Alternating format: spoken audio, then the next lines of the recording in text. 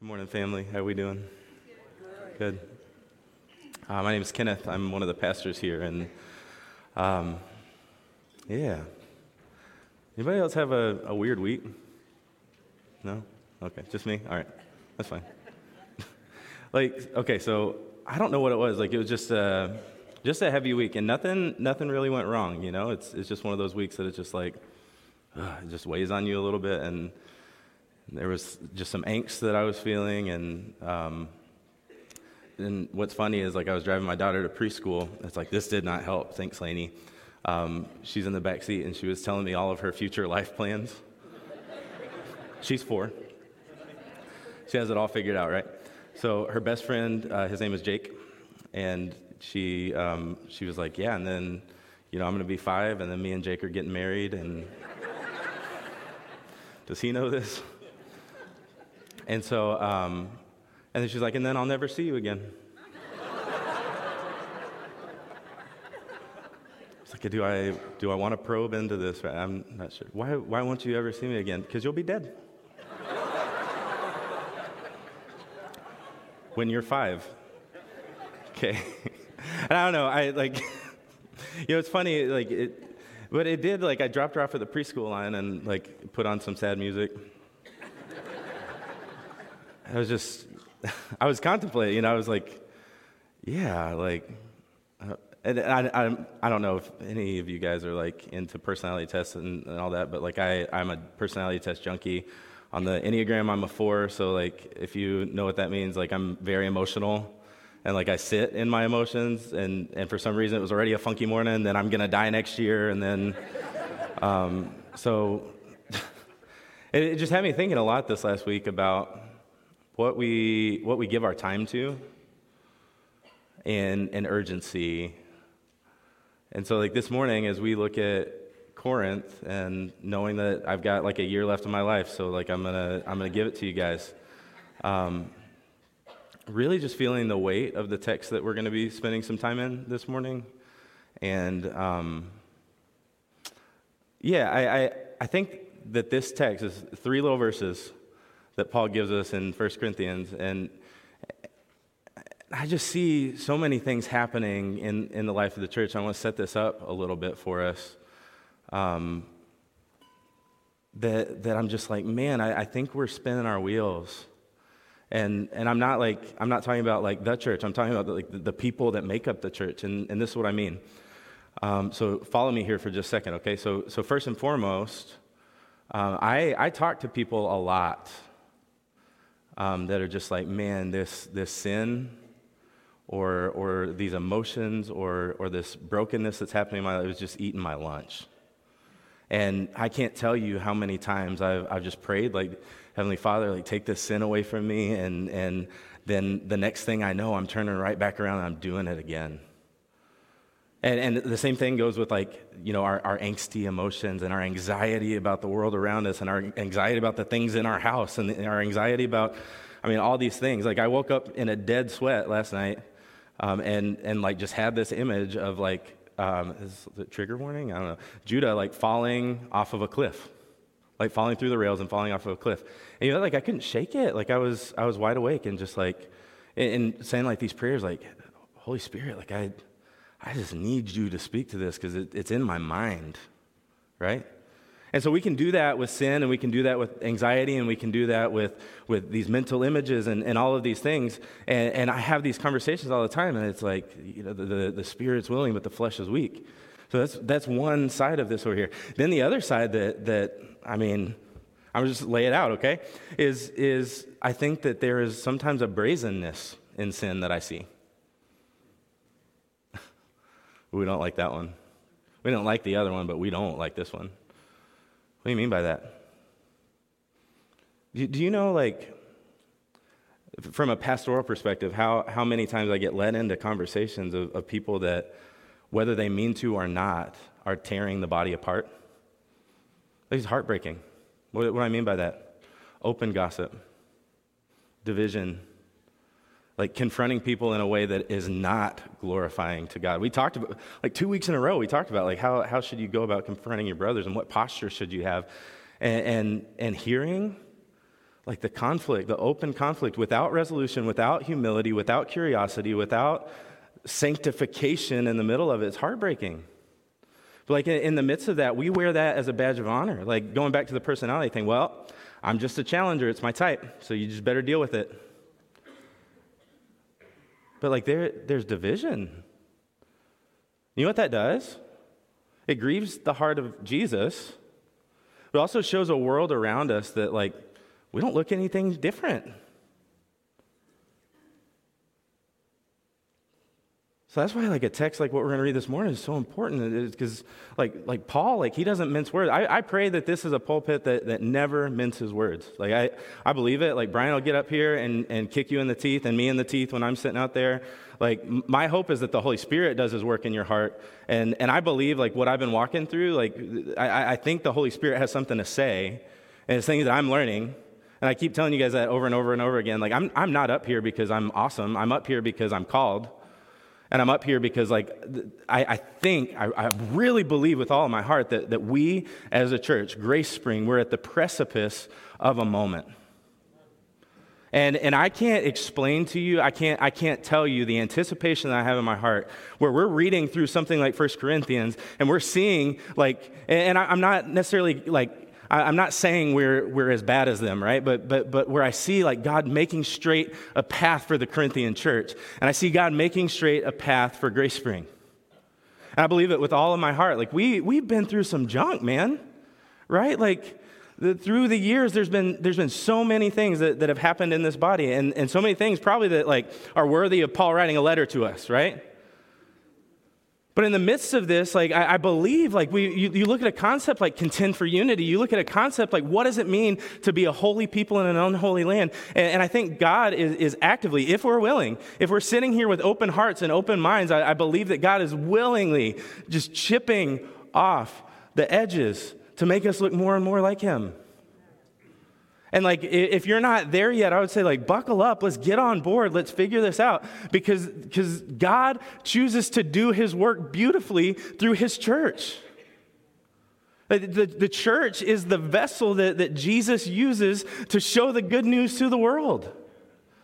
And when we look like the world, is that good news? No, I don't want to look anything like you. You're just doing the same stuff I see all over the place.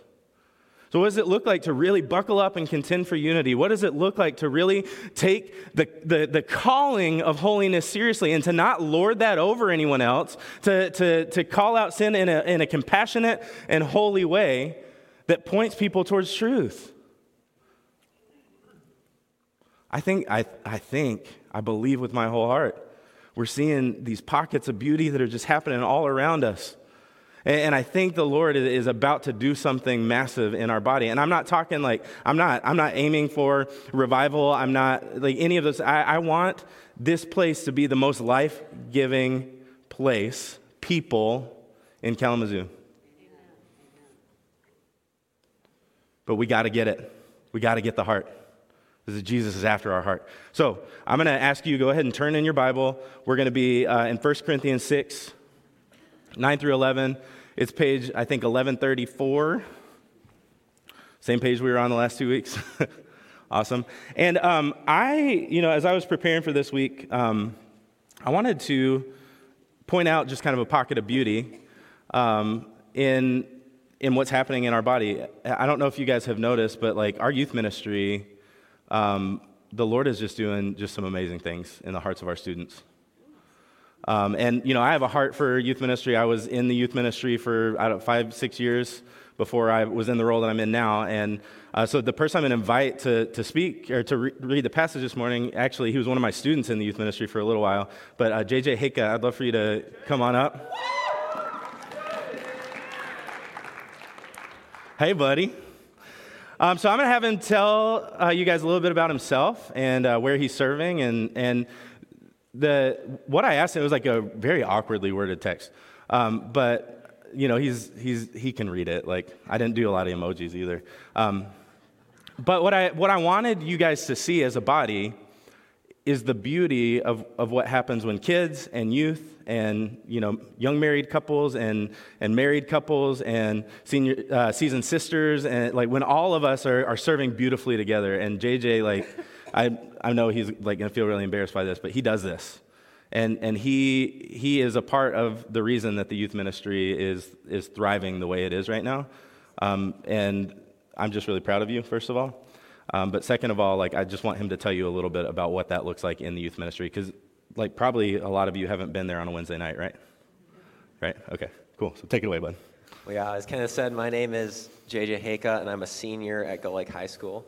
I'm involved in the youth group every single week, and I have the privilege of meeting with Jacob and 5 other high school students on the student leadership team for the youth group. And in that role, I get to help Jacob plan what we're doing for Wednesday nights, and also come up with ways to come alongside students and help them grow in their faith with Christ. And part of that role that I've done is last summer I got to co-lead our high school mission trip to Kansas City, where there was just incredible growth in all the high schoolers who went, because you get to take a week and intentionally pour into your relationship with Christ and be involved in that Christian community, and just you get to really pour into one another. Yeah, that's awesome. Well, what JJ didn't tell you, and I'm glad he didn't, because like he won't brag on himself, but when he says he got to co-lead this mission trip, I don't know how many of you know about like our philosophy of ministry or mission trips here in the youth ministry, but literally that means that 2 students planned every aspect of the trip. So from the food that everyone would eat the entire time, they delegated leadership out, lined up transportation. They didn't drive, but they lined up transportation. There were adults there that pretty much drove and made sure that they didn't kill each other. Like 2 main roles, right? Yep. But our student leaders, when they're leading these mission trips, they take care of every single aspect of it, from the budget to the planning, like all of it. And so it's amazing, and I love the ministry philosophy that Jacob has embraced, and that is that student ministry should be students doing ministry. Amen. And so I just have like nothing but props for our student leadership team and for JJ and for everything that's going on down there. So we'd love for you to take it away and read us 1 Corinthians 6, 9 through 11. If you could stand for the reading of God's word. Or do you know that the unrighteous will not inherit the kingdom of God? Do not be deceived. Neither the sexually immoral, nor idolaters, nor adulterers, nor men who practice homosexuality, nor thieves, nor the greedy, nor drunkards, nor revilers, nor swindlers will inherit the kingdom of God. And such were some of you, but you were washed, you were sanctified, you were justified by the name of the Lord Jesus Christ and by the Spirit of our God. This is the word of the Lord. Thanks be to God. Thank you, JJ. Great work. All right. You guys ready to get in? Yeah. Like Brian was like, oh, he's got another hard passage. This is like, yeah, we got this, right? It's the Holy Spirit preaching anyway. It's great. So I have a question for us to consider, and I think it's probably an easy answer. But before I put it on the screen, what I want us to consider is, do we live like the truth that we know from this question? Okay? What could it be? Okay? Here we go. Are we saved by grace or by works? Right. But are you living that way? Right? What's interesting to me is anytime we talk about the concept of the gospel, anytime we talk about the kingdom of God, which I don't know if you guys noticed when we were reading through that, Paul talked about the kingdom of God a couple times here in the verses we just read. And that was like Jesus' one of his favorite subjects. Like when he came on the scene, he like as he was presenting the gospel for the first time, he stood up and said, the kingdom of God is at hand, so repent and believe the gospel. And then we see later on, throughout the Beatitudes, right? We see Jesus giving commands to people and saying, for theirs is the kingdom of God. And then later on, he's doing all these different parables and teaching through all of these different stories. And he says, for the kingdom of God is like. And so this whole concept, this idea of being in the kingdom of God, it's a new conduct, a new way for us to live inside of what Jesus is doing on the earth. And so I think sometimes we can talk about this idea of the kingdom of God. We can talk about our behavior, and we can talk about like the Beatitudes. I mean, that whole portion of Scripture, it's talking about blessed are you when you act this way, when you do this thing. Right? And so it's really easy for us to be formulaic, because like that's also part of the American dream, right? Is like, if I do this, then I will get this. Yeah? It'd be really easy for us to open up our Bible, and look at, Matthew 6. I'm going to just like read a couple of these and just kind of be like, or Matthew 5, sorry, and read a couple of these and be like, if I'm this, then God's going to do this. It's the formula, right? Blessed are the poor in spirit, for theirs is the kingdom of heaven. Cool. I can be poor in spirit. Blessed are those who mourn, for they shall be comforted. I want to be comforted.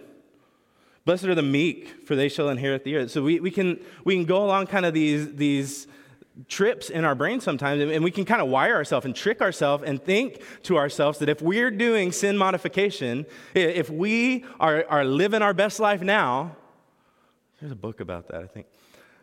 If we're living our best life now, then God will bless us. But the beauty in the midst of this, and I think we know this at our heart, even though we might live like this sometimes, Jesus points to a better way. And Paul talks about it in Ephesians 2, 8 through 10. He says, for by grace you've been saved through faith, and this is not of your own doing. Let's pause there. You didn't add anything to this equation, my friends. Right? By grace, you've been saved through faith. This is not of your own doing. It's the gift of God. He pours it out upon us, not as a result of works, so that no one may boast.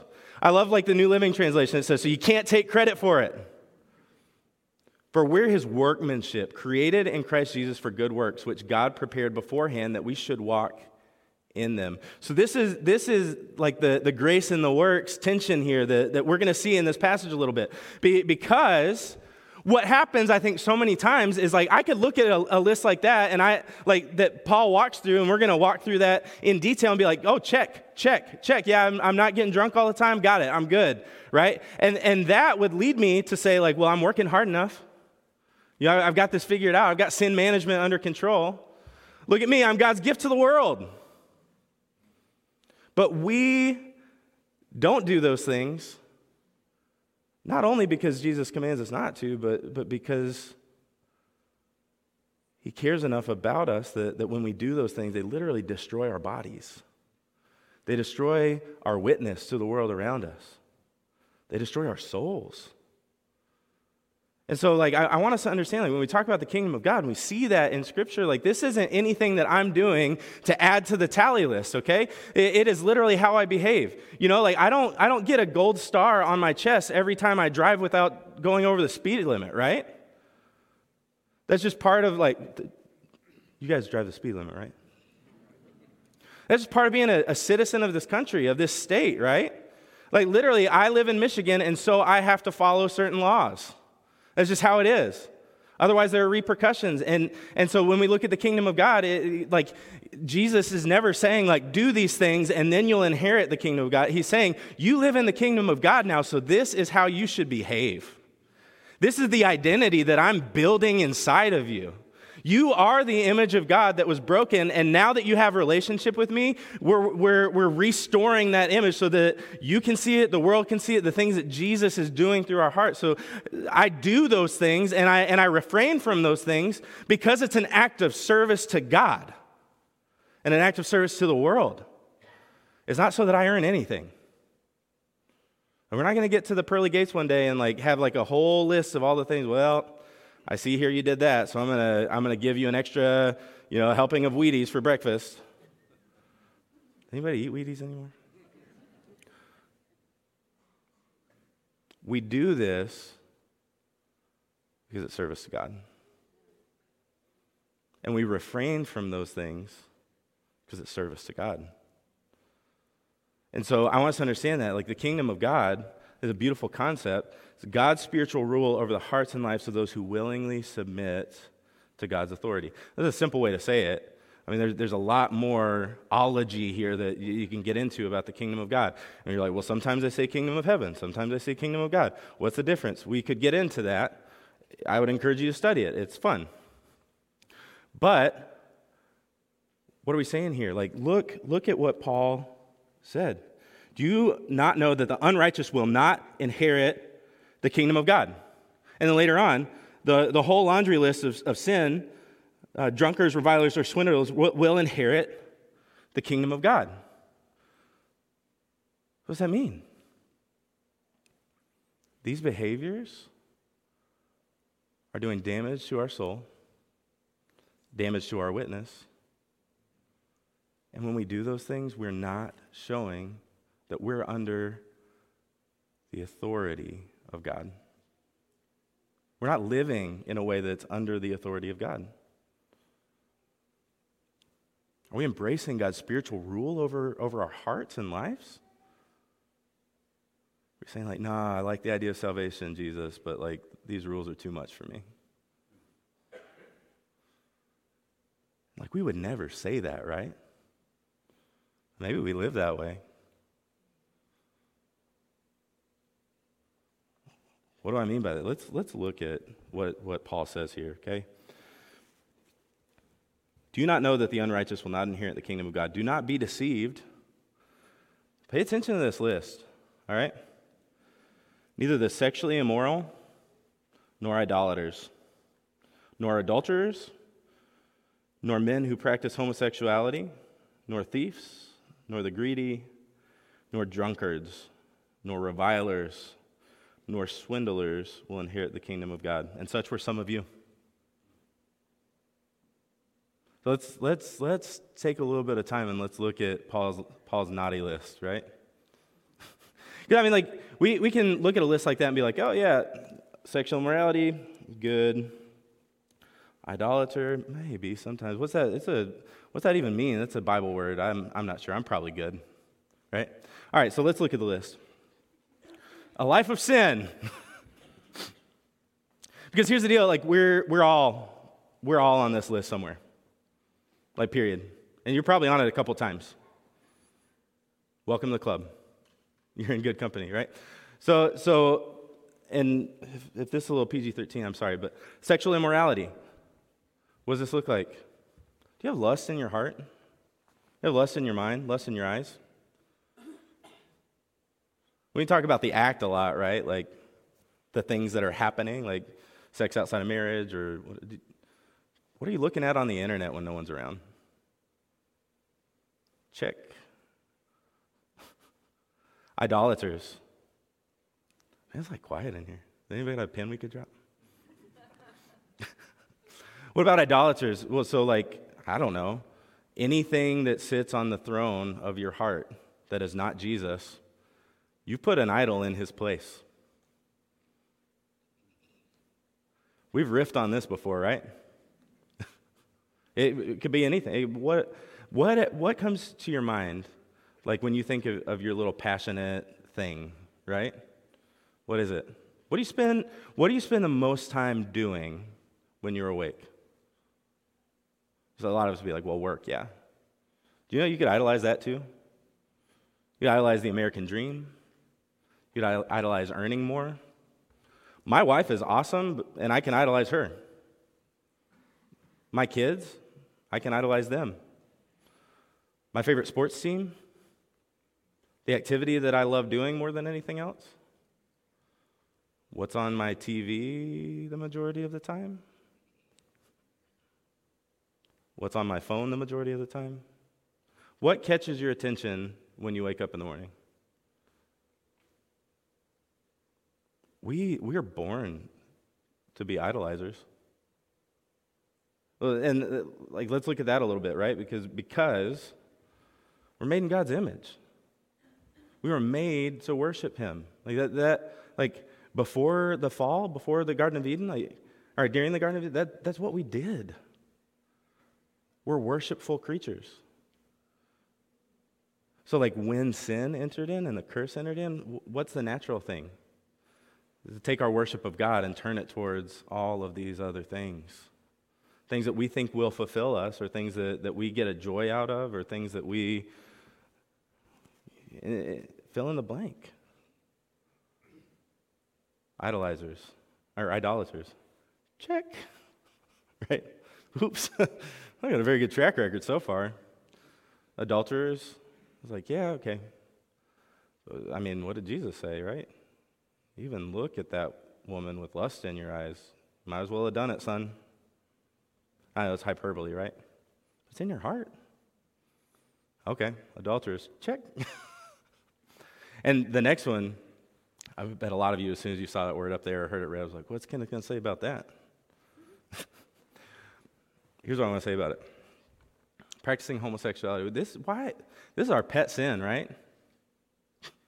Oops. Yeah.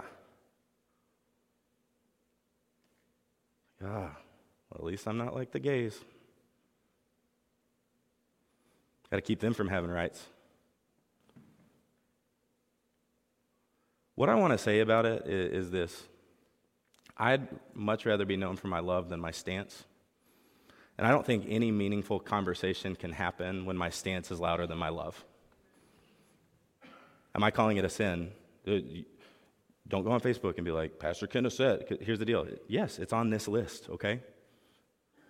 God abhors all of these things. But when it becomes my pet sin, and that's what I am going to bat for and fighting against in the world, what's right about that? And how can I believe that I'll ever have meaningful conversations with somebody who is practicing homosexuality if I am beating my chest at all time, and that's the only one of these things on this list that I'm looking at? And how many of us walk, and we talk about it all the time, like, okay, I'm going to spit it out there, okay, right? Well, they can come in here, but they've got to change, right? Did you? Did you change right away when you walked through the doors? Or did somebody embrace you with love? Well, let's talk about that. What are you walking through? What's going on in your life?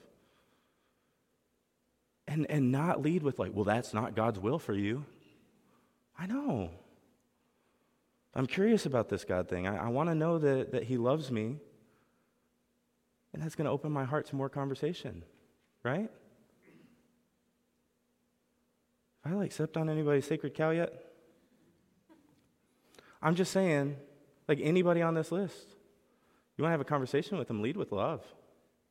That's what Jesus did, right? You remember, we preached this a few weeks ago. Jesus walked up to the woman at the well, right? What do you say to her? Get out of here, you prostitute. Can't talk to me. How about you get me some water? Tell me about your life. Then later on, right, after their whole discourse, what happened? I know you're a sinner. You've been married a bunch. The guy you're with right now isn't even your husband. Then what happened? That led to repentance. Why? He didn't lead out the gate with his stance. He led out the gate with love.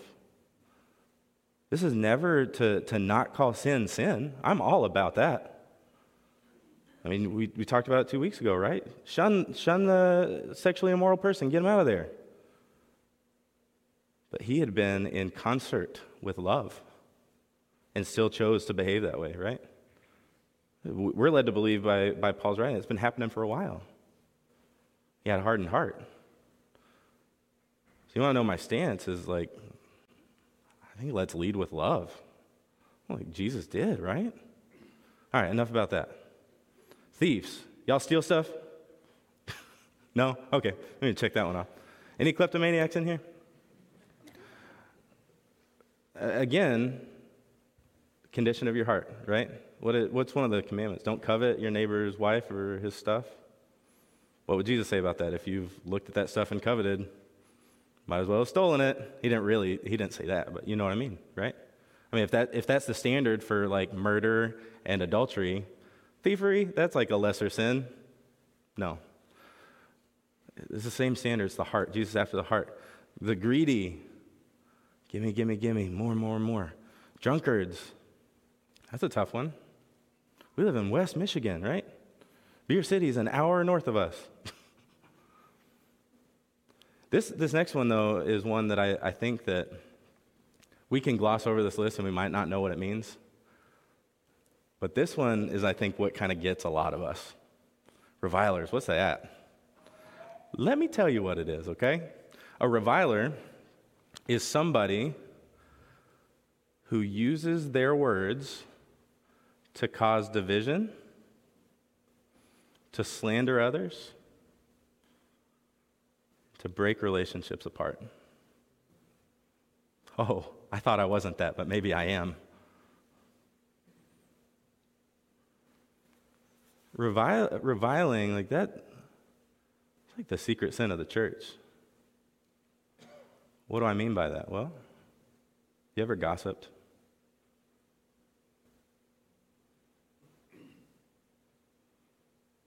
Have you ever specifically sat next to somebody because you knew that they could give you the details on something and then phrase it as a prayer request? I'm just so concerned about their salvation. Now tell me what they did. I need to be able to know all the details so I can pray about it.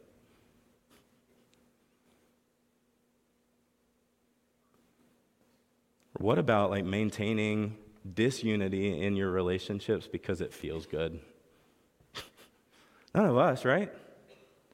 There's like some of us that have that spark of like discord in our lives. There's a reason, people, that reality TV exists. Right? Because we like to look at that trashy stuff and think like, whew, gotta love the train wreck. There's some of us that keep broken relationships around in our lives, maybe because it makes you feel better about yourself.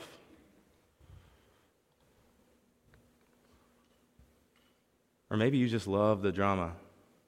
Can I tell you, like, it's on the list, man. It is.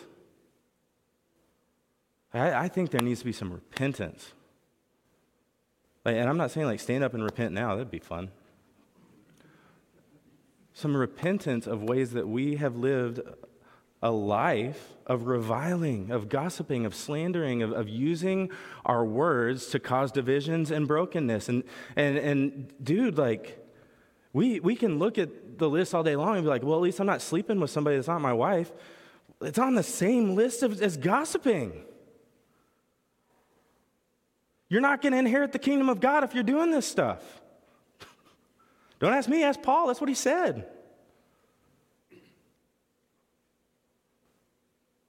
You know the pathway out of the swindlers, it's like con men stealing stuff, right? All right, so you know the pathway out of this? It's repentance. We talked about repentance a little bit ago, but repentance, it means to have an about face, to turn away from your sin and go down another path.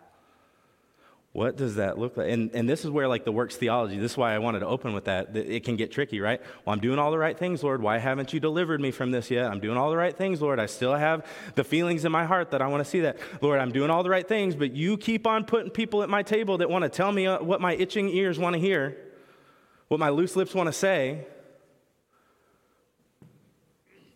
You know, like, repentance it's not a one-time action.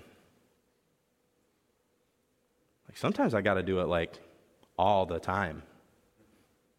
Right? Ooh, there comes that thought again. There's, like, this scripture that talks about, like, taking every thought captive. To me, like, that's what repentance is, right? When those negative thoughts come zooming in, Holy Spirit. All right, here we go again. I just had this thought, and I am so curious. I've got these things going on. Holy Spirit, what is your thought about this thought? What if we invited him in instead of just begging, like, okay, Holy Spirit, help me understand why I feel these things. Let me do, like, an internal audit here and just be like, okay, so, like, it can't get any worse than this, right? I'm already on the list. I've checked off a lot of boxes. I'm already not inheriting the kingdom of God. So, Holy Spirit, let's walk around this thing for a little bit. What is causing this thought? What is going on inside of my head that keeps me returning to these same pathways over and over and over again? Holy Spirit, what do you want to say about it? What do you want to do about it? I'm not going to come up with my own answers and my own 12-step program to figure this out. I want to invite you into this. What does repentance look like from you? And I know some of us that sounds like a clumsy, confusing thing to have happen inside of my head. What if you journal about it? What would it look like to truly evaluate all of those things and to invite the Holy Spirit to move in our hearts, in our minds? I think we'd find some freedom. We'll get to the core, right? I think a lot of these things, too, that are on this list, we don't have time to talk about it. I think a lot of these things are not root issues. They're like branch issues, right? What's going on at my core that is causing me to live out the things on this list in ways? All right, so this is great. Because in the midst of this, the beautiful thing is we're all on this list somewhere. It's beautiful, Kenneth? Yeah, it's awesome. Because there is a level footing at the foot of the cross. You understand this? This is all, it's the human condition. We walked into this when we walked out of Eden. So we're all on the same page. I can't think of myself more highly than anybody else in my life. And you're not supposed to either. So stop looking at me that way. We're all in this together, right? So there's therefore now no condemnation for those who are in Christ Jesus. So yeah, my heart might tend towards these things. My mind might tend towards these things. My mouth might tend towards these things. But guess what? I'm not condemned anymore because of what Jesus did. I've been saved from the power of sin, or from the penalty of sin. I'm not going to die and go to hell anymore. I'm not going to be eternally separated from God anymore. And then the beauty is in the midst of this, we're being saved currently from the power of sin. That's why the struggle in your brain is so crazy sometimes you just can't figure it out. Because the power of sin still exists on this earth. Jesus looked at sin and said, the penalty's gone. You're mine. I'm with you forever. You can't get rid of me if you wanted to. But the power of sin is still going to trip you up sometimes. And you will be saved from the presence of sin. One day it's going to be gone forever, thrown into the lake of fire. This is what Paul says to respond, right? Whole list. Such were some of you. You know the crazy thing is he's writing to a people who are still doing these things. He says, such were some of you. The at the end of these things, that's not who you are anymore. It's not who you are. You have been bought by the precious blood of Jesus, and you need to stop living this way. No condemnation, just do it.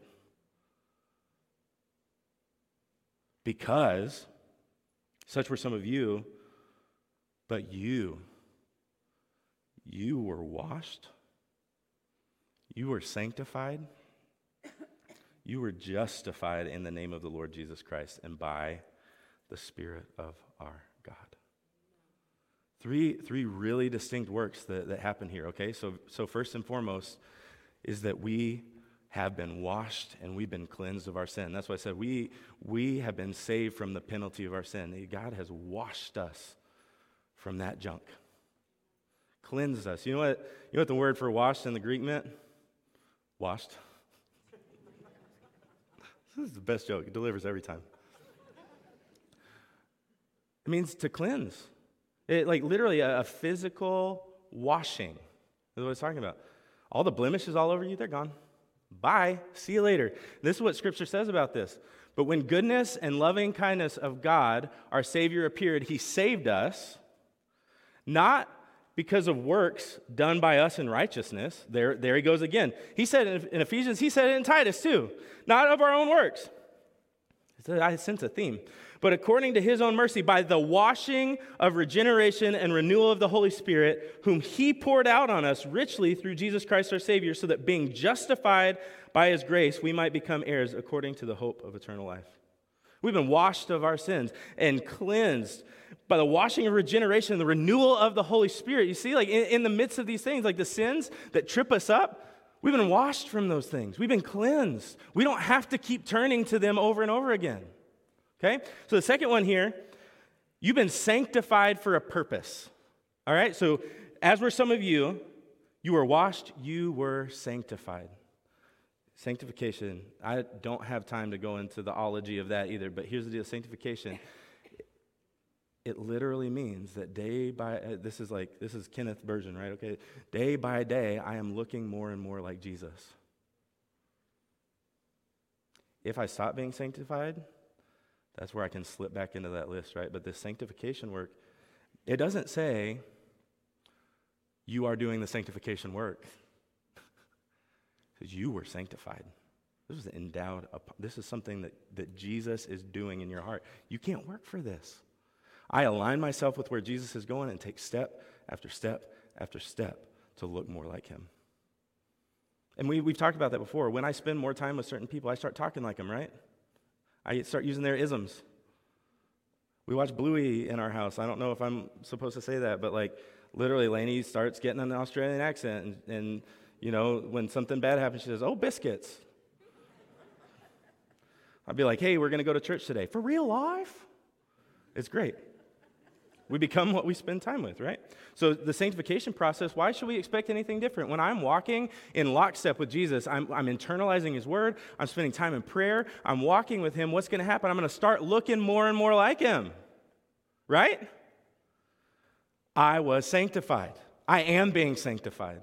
That is what I'm talking about. We are being saved from the power of sin. The more and more I'm in lockstep with Jesus. Oh, what are you doing over here, Jesus? Let me follow you over here, Jesus. What do you have to say about this, Jesus?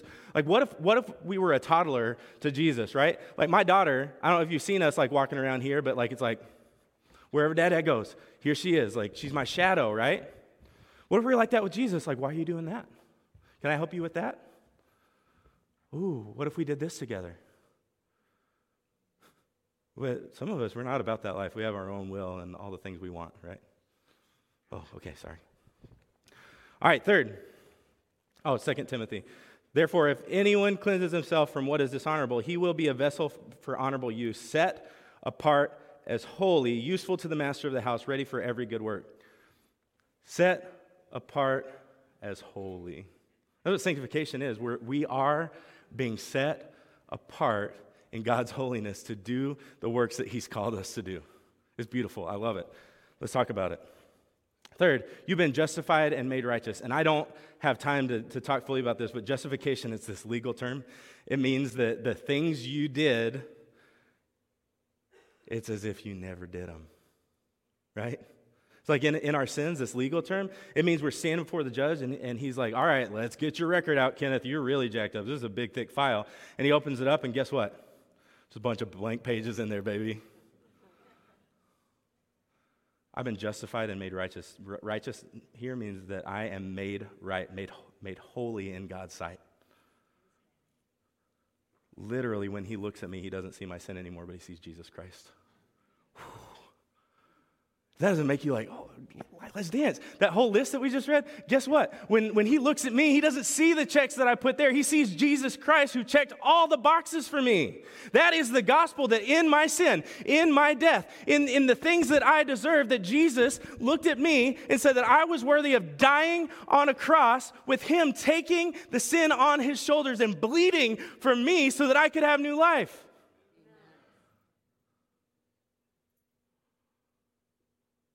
So what gets us so tripped up?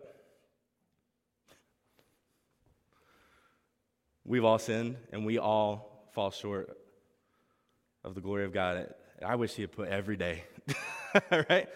I do, every day. But we're justified by his grace as a gift through the redemption that is in Christ Jesus. When we do the Romans road, like all the time, we've all sinned and we fall short of the glory of God. That next part, like, oh, doesn't that pack a punch? You are justified by his grace as a gift through the redemption that is in Christ Jesus. You're justified as a gift. He's looking at your record and saying, no, I don't see it. Just see Jesus.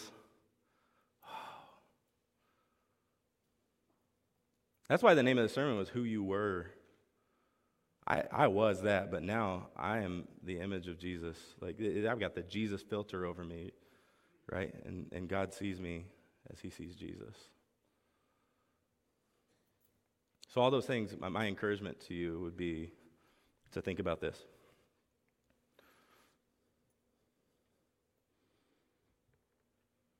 There is no condemnation, but there is still work the Holy Spirit wants to do in our lives as we're being sanctified, right? The justification work is beautiful. Sanctification work, that's lifelong and it's hard. So I'd invite you to just ask the Holy Spirit this. How should I repent? What if you didn't come up with a list on your own? Holy Spirit, what is grieving you that you want me to repent of right now? And then do it. And then consider like inviting someone else into that, right? Confess your sins to one another. And what should I embrace? What do you have for me, Holy Spirit? Do I need to look at the idea that I've been washed, that I've been sanctified, that I've been justified? What needs to fill up that space of the things that I repented for? If I'm turning the other direction, what am I turning to, right?